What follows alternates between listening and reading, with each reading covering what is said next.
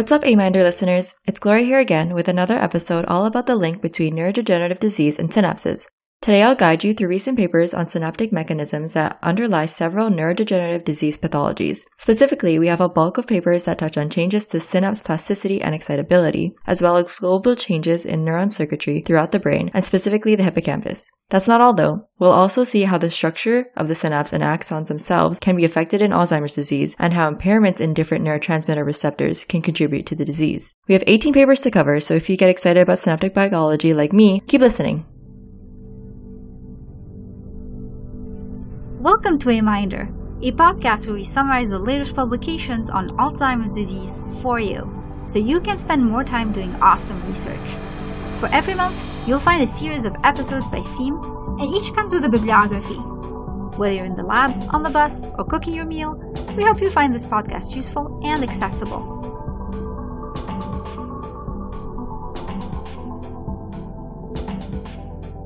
Today's episode will be broken down into 8 blocks of publications from February 2021 with one break in between. In the first half, we'll have papers on synapse and axon structure, neuronal connectivity, metabolism, and neurotransmitter receptors. The second half of the episode includes the topics of neuron plasticity and excitability, synaptic vesicle components, and lastly, one paper on brain injury causing dementia-related conditions at the synapse. Before I dive into the literature, this is a reminder that these are unbiased summaries based on the abstracts of peer review papers, and here at A-Minder, we don't search for details in the paper like impact factor. We also don't check the methods or data in any detail. We just report what the abstract states. This is meant to provide you with an overview, but if you want to follow up on anything you hear today, we encourage you to find the papers in the bibliography in our show notes and give them a proper read. Now let's get into the science. Our first set of papers broadly deal with changes in or damages to the function of synapses and axons that occurs with neurodegenerative diseases. Paper number 1 is titled Untangling the Association of Amyloid Beta and Tau with Synaptic and Axonal Loss in Alzheimer's Disease and was published in the Brain Journal. The first author is Pereira and the last author is Hansen from Lund University and the Karolinska Institutet in Sweden. In this paper, the researchers were interested in how amyloid beta and tau deposition affects synaptic function and axonal structure in Alzheimer's disease. The way they measured this relationship was through levels of specific presynaptic, postsynaptic, and axonal markers in the cerebrospinal fluid of patients with different degrees of amyloid beta and tau pathology. They also looked at how these synaptic and axonal markers are related to cognition and markers of brain connectivity function and anatomy. The authors report that patients with early Alzheimer's disease had higher levels of pre- and postsynaptic markers linked to greater amyloid beta pathology, worse memory, and functional changes in the default mode network. Check out the paper for the details on these different markers.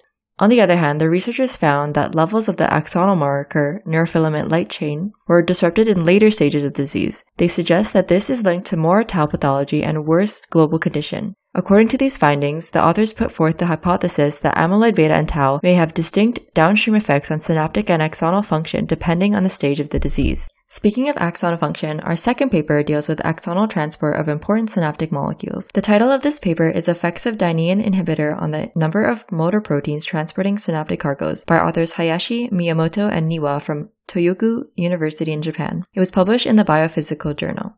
This paper looks at the damage to synaptic cargo transport along axons, which can be observed in neuronal diseases including Alzheimer's, Parkinson's, and Huntington's diseases. Specifically, the researchers used non-invasive force estimations of cargo transport by kinesin and dynein in hippocampal neurons. They report that inhibiting dynein using dynarestin reduced the force-producing units for retrograde transport by these motor proteins, more than for anterograde transport. They suggest that these non-invasive force measurements can be used in the future to gauge the level of damage to axonal transport in neuronal diseases. Next, we have 3 papers that dive into brain connectivity and neuronal networks. This research focuses on how network connectivity in the brain of Alzheimer's patients differs from individuals without the disease, and how this may be related to molecular mechanisms underlying Alzheimer's disease. Paper number 3 can be found in the Cerebrocortex Journal and is titled Tau and Amyloid Relationships with Resting State Functional Connectivity in Atypical Alzheimer's Disease. The first author is Sintini and the last author is Whitwell from the Mayo Clinic in the US. This study aimed to understand the relationship between tau and amyloid beta accumulation within neuronal networks in Alzheimer's disease patients. Here, the researchers used several neuroimaging techniques, including amyloid beta PET, longitudinal tau PET, and structural MRI on a small group of patients with atypical Alzheimer's disease. They report that regions with high levels of amyloid beta were more likely to be functional hubs with high connectivity, whereas regions with high levels of tau were more likely to have low clustering and vulnerable networks. Their findings also suggest that regions that are highly functionally related to the disease epicenters are more likely to have elevated tau and amyloid beta. Together, the authors of this study use this data to suggest that tau and amyloid beta spread through different biological mechanisms in atypical Alzheimer's disease that are influenced by functional network connectivity. Whereas our last paper touched on different network patterns having different likelihoods of Alzheimer's-related pathologies, our next paper actually describes how Alzheimer's might induce changes in normal brain network connections. Our fourth paper is Dynamic Connectivity Alteration Facilitates Cognitive Decline in Alzheimer's Disease Spectrum by the first and last authors Wang and Ji from Southeast University in China. In this paper, the authors were interested in how changes in the trajectory of dynamic brain networks are related to cognitive decline in the Alzheimer's disease spectrum. 160 subjects with varying levels of cognitive impairment were recruited from the ADNI database. The researchers studied spatiotemporal patterns in the resting state networks of these individuals using a new method which combines large-scale network analysis with canonical correlation analysis. Check out the paper for the details of these analyses. I'm not going to cover all of their specific results, but I will note that the authors claim that all resting state networks represented an increase in connectivity within networks, while fewer resting state networks represented a reduction in connectivity. This large-scale dynamic network abnormality was significantly associated with molecular AD biomarker levels, cognitive performance, and the accumulating effects of a subset of Alzheimer's disease-related genetic risk factors. Another paper from the journal Brain Connectivity is up next. The title of paper number 5 is Finding New Communities, a Principle of Neuronal Network Reorganization in Alzheimer's Disease. The first author is Weller and the last author is Drzeżga from the University of Cologne in Germany. Sorry if I butchered that second name. This paper focuses on changes in the functional connectome of young and old individuals and patients with Alzheimer's disease. The authors report that the overall community organization of the human functional connectome was altered in patients with Alzheimer's compared to advanced healthy aging. They found that the communities were reorganized in Alzheimer's disease, leading to a less efficient community structure. Using molecular imaging PET, they also found that nodes that were likely to leave the community had a relatively higher tau pathology burden. In summary, the authors suggest a connection between local tau pathology in Alzheimer's disease and changes in the basic organization of the human connectome. The next block of papers covers the interaction that different metabolites and hormones have with aspects of Alzheimer's disease progression, such as cognitive aging and memory decline. To start off this section, we have our sixth paper, which dives into the role of cerebral metabolites in different structural and cognitive changes that occur with aging. The title is Cerebral Metabolite Concentrations are Associated with Cortical and Subcortical Volumes and Cognition in Older Adults. It was published in the journal Frontiers in Aging Neuroscience by the first and last authors Williamson and Cohen from the University of Florida. The researchers here measured volumes of key brain structures using MRI and spectroscopy, as well as the concentrations of different compounds in the brain in roughly 120 cognitively healthy older adults. They report that levels of N-acetyl-aspartate in the frontal cortex were associated with limbic and cortical volumes.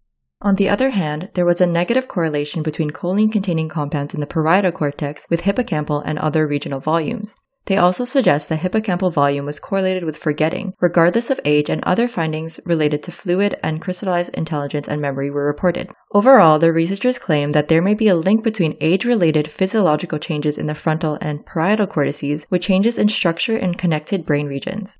Next, we have two papers that nicely tie together the themes of metabolism and neurotransmitter signaling, which is the topic for our following section. Paper number 7 is titled Insulin Differentially Modulates GABA Signaling in Hippocampal Neurons and, in an age-dependent manner, normalizes GABA-activated currents in the TG-APPS-WE mouse model of Alzheimer's disease. The first author is Hamoud and the last author is Bernier from Uppsala University in Sweden, and you can find this paper in the Acta Physiologica journal. This paper looked at the effects of insulin on GABA-activated currents in the hippocampal neurons from an Alzheimer's disease mouse model. They found that the response to insulin depends on several factors and contexts, including cell type, hippocampal axis location, age, disease, and subtype of neuronal inhibition. One result they noted was that insulin increased many total spontaneous inhibitory postsynaptic currents in certain hippocampal neuron subtypes in both wild-type and Alzheimer's disease mice at a young age and also at age 5 to 6 months. However, in aged AD mice, they found that these inhibitory currents were already reduced and insulin actually brought the density of these currents back up to normal wild-type levels. There's a lot of info in this abstract, so please give the paper a read if you want to know the specific effects of insulin that they observed in the different subtypes of hippocampal neurons in different regions in young versus old mice in their Alzheimer's disease model compared to wild-type animals. Now we're jumping from insulin-related metabolism to noradrenergic or norepinephrine metabolism. Our 8th paper is Elevated Norepinephrine Metabolism Gauges Alzheimer's Disease-Related Pathology and Memory Decline, published in the Journal of Alzheimer's Disease.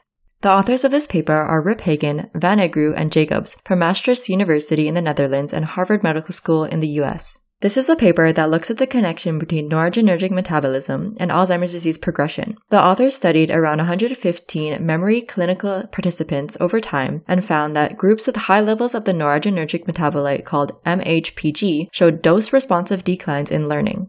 In contrast, they report no decline in the group with low MHPG.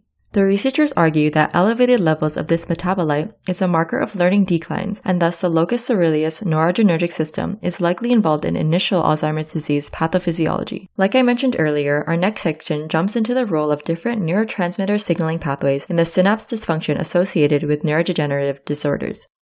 One transmitter system that comes up a lot when we talk about Alzheimer's pathology at the synapse is the nicotinic acetylcholine system.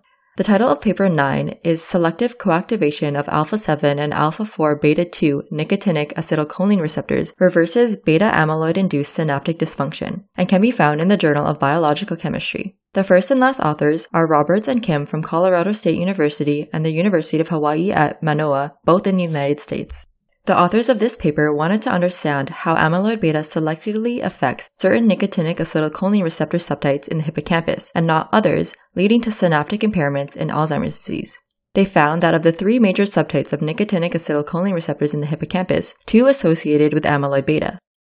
Via computational modeling, they suggest that this interaction is due to conserved amino acid residues that are not found in the 3rd subtype that doesn't associate with amyloid beta. The researchers then confirmed the importance of these residues through mutation experiments. Lastly, they looked at how the specific co-activation of the 2 amyloid beta interacting nicotinic acetylcholine receptor subtypes affects synaptic functions that are known to be disrupted by amyloid beta. Please give the paper a thorough read if you're interested in their specific results. Together, the authors suggest that differential regulation of nicotinic acetylcholine receptor subtypes is a novel mechanism for how amyloid beta disrupts synaptic function in Alzheimer's disease.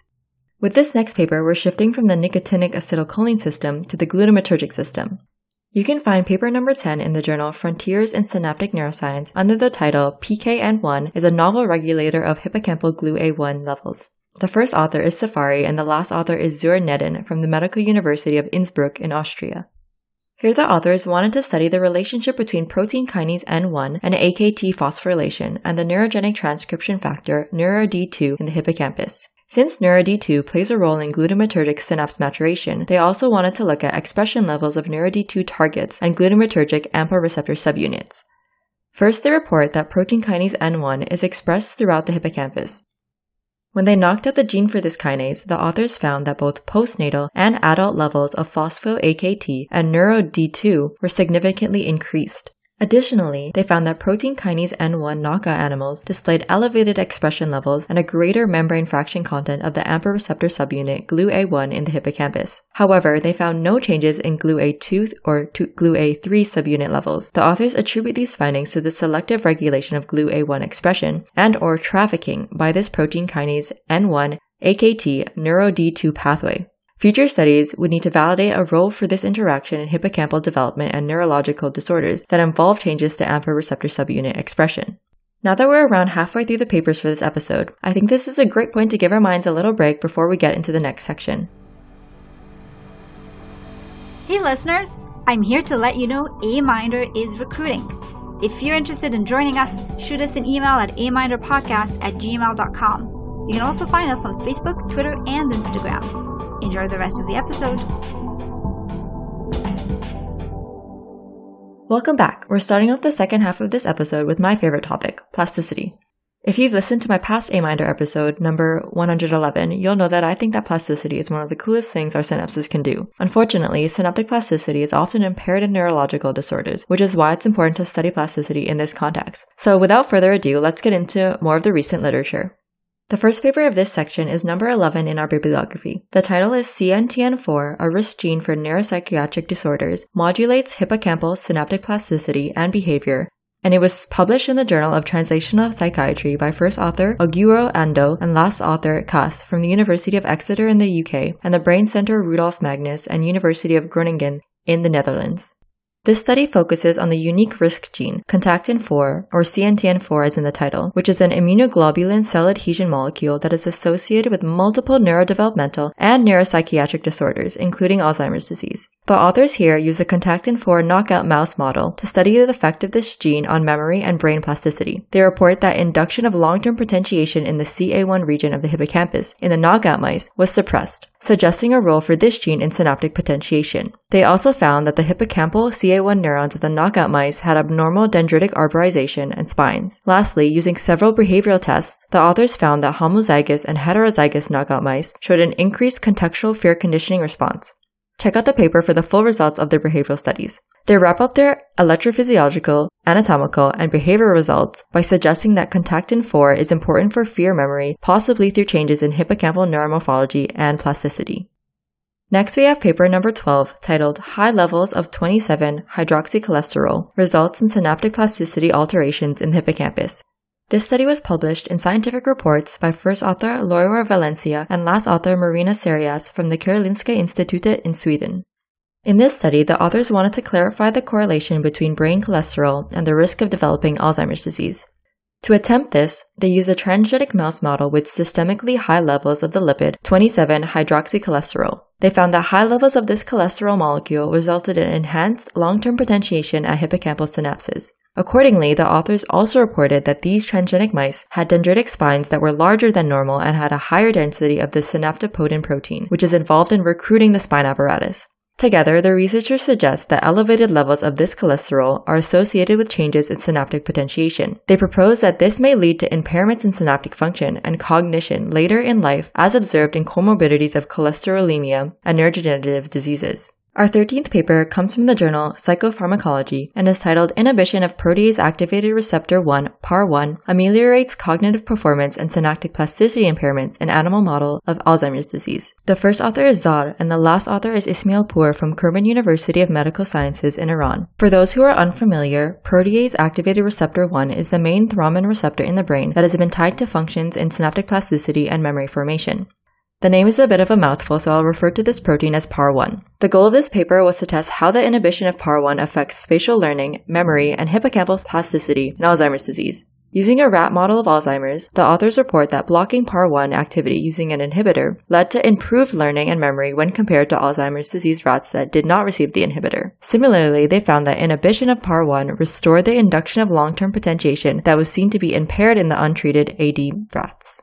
Now we're taking a small turn away from mechanisms of long-term potentiation and looking at short-term plasticity in this next paper. Our 14th paper comes from the Communications Biology Journal branch of Nature and is titled Presynaptic Endoplasmic Reticulum Regulates Short-Term Plasticity in Hippocampal Synapses.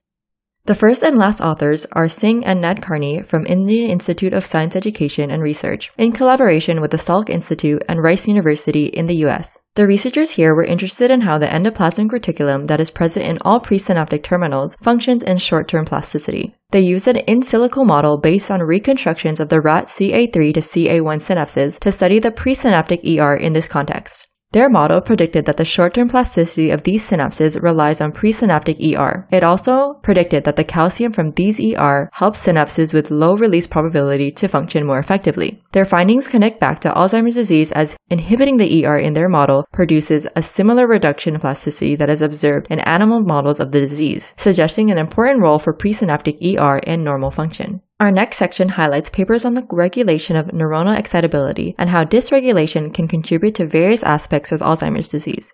Paper number 15, titled Motor Cortical Excitability and Paired Associative Stimulation-Induced Plasticity in Amnestic Mild Cognitive Impairment and Alzheimer's Disease, starts us off. This paper was published by first and last authors Metter and Zayman from the University of Tübingen in Germany in the journal Clinical Neurophysiology. The topics of this paper are actually a good transition between plasticity and excitability in the realm of Alzheimer's disease research. In this study, the authors measured LTP-like corticospinal plasticity induced by paired associative stimulation in roughly 15 patients with Alzheimer's disease, 15 with amnestic mild cognitive impairment, and 25 demographically matched healthy controls. They used two measures of corticospinal plasticity in a hand muscle muscle at baseline and then performed the standard method for this form of plasticity. The plasticity effect was defined as the difference in motor evoked potentials after the protocol compared to baseline. I'm not going to go into the specific results of their measurements, so take a look at the paper if you want to know more. But in summary, they did report that patients with amnestic mild cognitive impairment show corticospinal hyperexcitability. This observation in the prodromal phase of Alzheimer's disease may be related to glutamatergic excitotoxicity observed in early-stage Alzheimer's. They were not able to reliably test LDP-like corticospinal plasticity induced by paired-associative stimulation because of high intersubject variability. And one last thing to note is that several authors on this paper state one or more conflicts of interest. Our next paper comes from the German Center for Neurodegenerative Diseases in Germany and McGill University in Canada. This is our 16th paper and is titled Hippocampal Hyperactivity in a Rat Model of Alzheimer's Disease and was published in the Journal of Neurochemistry by first and last authors Suselina and Remy. In this study, the authors used a transgenic Alzheimer's disease rat model to look at the hippocampal micronetwork during the early stages of extracellular amyloid beta deposition. Using 2-photon calcium imaging in vivo in the hippocampus of rats, they found that CA1 neurons were hyperactive in AD rats. They also described changes in neuronal input resistance and action potential width via patch clamp recordings in brain slices. However, they do not report any changes in synaptic inhibition or excitation. Check out the paper for the details of these results to get the full picture. The author suggests that during the beginning stage of amyloid beta deposition and disease manifestation, enhanced intrinsic excitability of CA1 neurons may occur before disruptions in inhibitory function. We're nearing the end of this episode, and in the next section we have one paper on the synaptic vesicle-glycoprotein 2 family, which I'll call SV2. The family is a critical component of the synaptic machinery responsible for neurotransmission and vesicle recycling. I wanted to cover this paper here because several isoforms are actually associated with neurological diseases such as Alzheimer's and Parkinson's disease. The title of paper number 17 is Differentiation of 2 Human Neuroblastoma Cell Lines Alters SV2 Expression Patterns by first and last authors Lekholm and Fredriksson from Uppsala University in Sweden. You can find this paper in the journal Cellular and Molecular Biology Letters. This study examines the gene expression patterns of the 3 isoforms of synaptic vesicle-glycoprotein 2, or SV2, in 2 human neuroblastoma cell lines after differentiation. They do this in order to identify a system to study the regulation of these proteins. The researchers found that treatment with different growth supplements leads to different reactions in the 2 cell lines. They described that there were synergistic expression patterns between specific SV2 isoforms and other proteins involved in neurotransmitter synthesis and transport, including choline O acetyltransferase and dopamine transporter. These patterns seem to mimic the same connectivity observed in disease models and knockout animals, even though they didn't perform any genetic manipulations. Thus, the authors suggest that these differentiation treatments on these cell lines may be used to study SV2 regulation and activity. Our last paper for this episode on synapses deals with something a little different: blast injuries in the brain. Interestingly, blast exposures, like explosive shockwaves commonly experienced with military service, are linked to increased risk for dementia. Neurological conditions such as depression, anxiety, and memory problems often develop after a blast injury even when no brain damage is detected.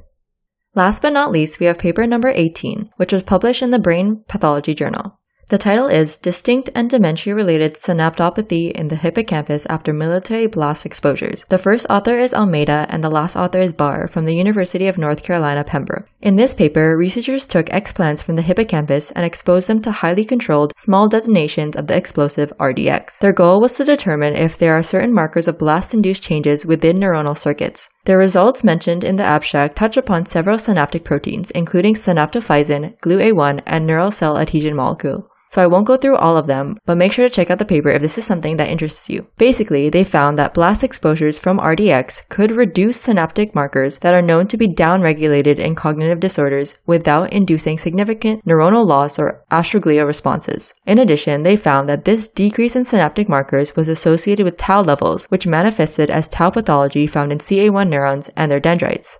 Lastly, the authors report that the reduction in synaptic proteins was also accompanied by a reduction in evoked postsynaptic currents in CA1 pyramidal neurons. They suggest that their results support the need for early biomarkers of explosives to gauge blast-induced changes in synaptic integrity that are likely linked with dementia risk. That's all for this episode. If any of these papers caught your attention, please check out the show notes where you'll find the bibliography for each of the papers mentioned in this episode. If the topics of this episode relate to your research or you just like learning about them, then be sure to also check out episode number 128, where Anusha guides you through treatments targeting neuronal and synaptic protection and neurotransmitter balance. To stay up to date on all things synaptic in the Alzheimer's field, you won't want to miss this. We are still recruiting. If you're interested in joining the Aminder team, please send us an email with your CV and tell us a little about what you'd like to do with us. For updates on our podcast, or if you just want to reach out, follow us on Facebook, Instagram, and Twitter. We love hearing your feedback. We also have a new YouTube channel where you'll soon be able to find all of our podcasts. And lastly, a big thank you to the whole Aminder team that put this episode of Aminder together. Specifically, thank you Ellen Rowe, Jax Ferreira, and the whole sorting team for sorting the paper into categories, Sarah Laudy for generating the word cloud that you see on your screen, Ellen Koch for reviewing my script and for reviewing the recorded episode post-production, Anusha Kamesh for audio editing and the beautiful music that you hear in the background, and Satish Kumar for the bibliography. We hope you find this podcast useful and accessible. Thanks for listening!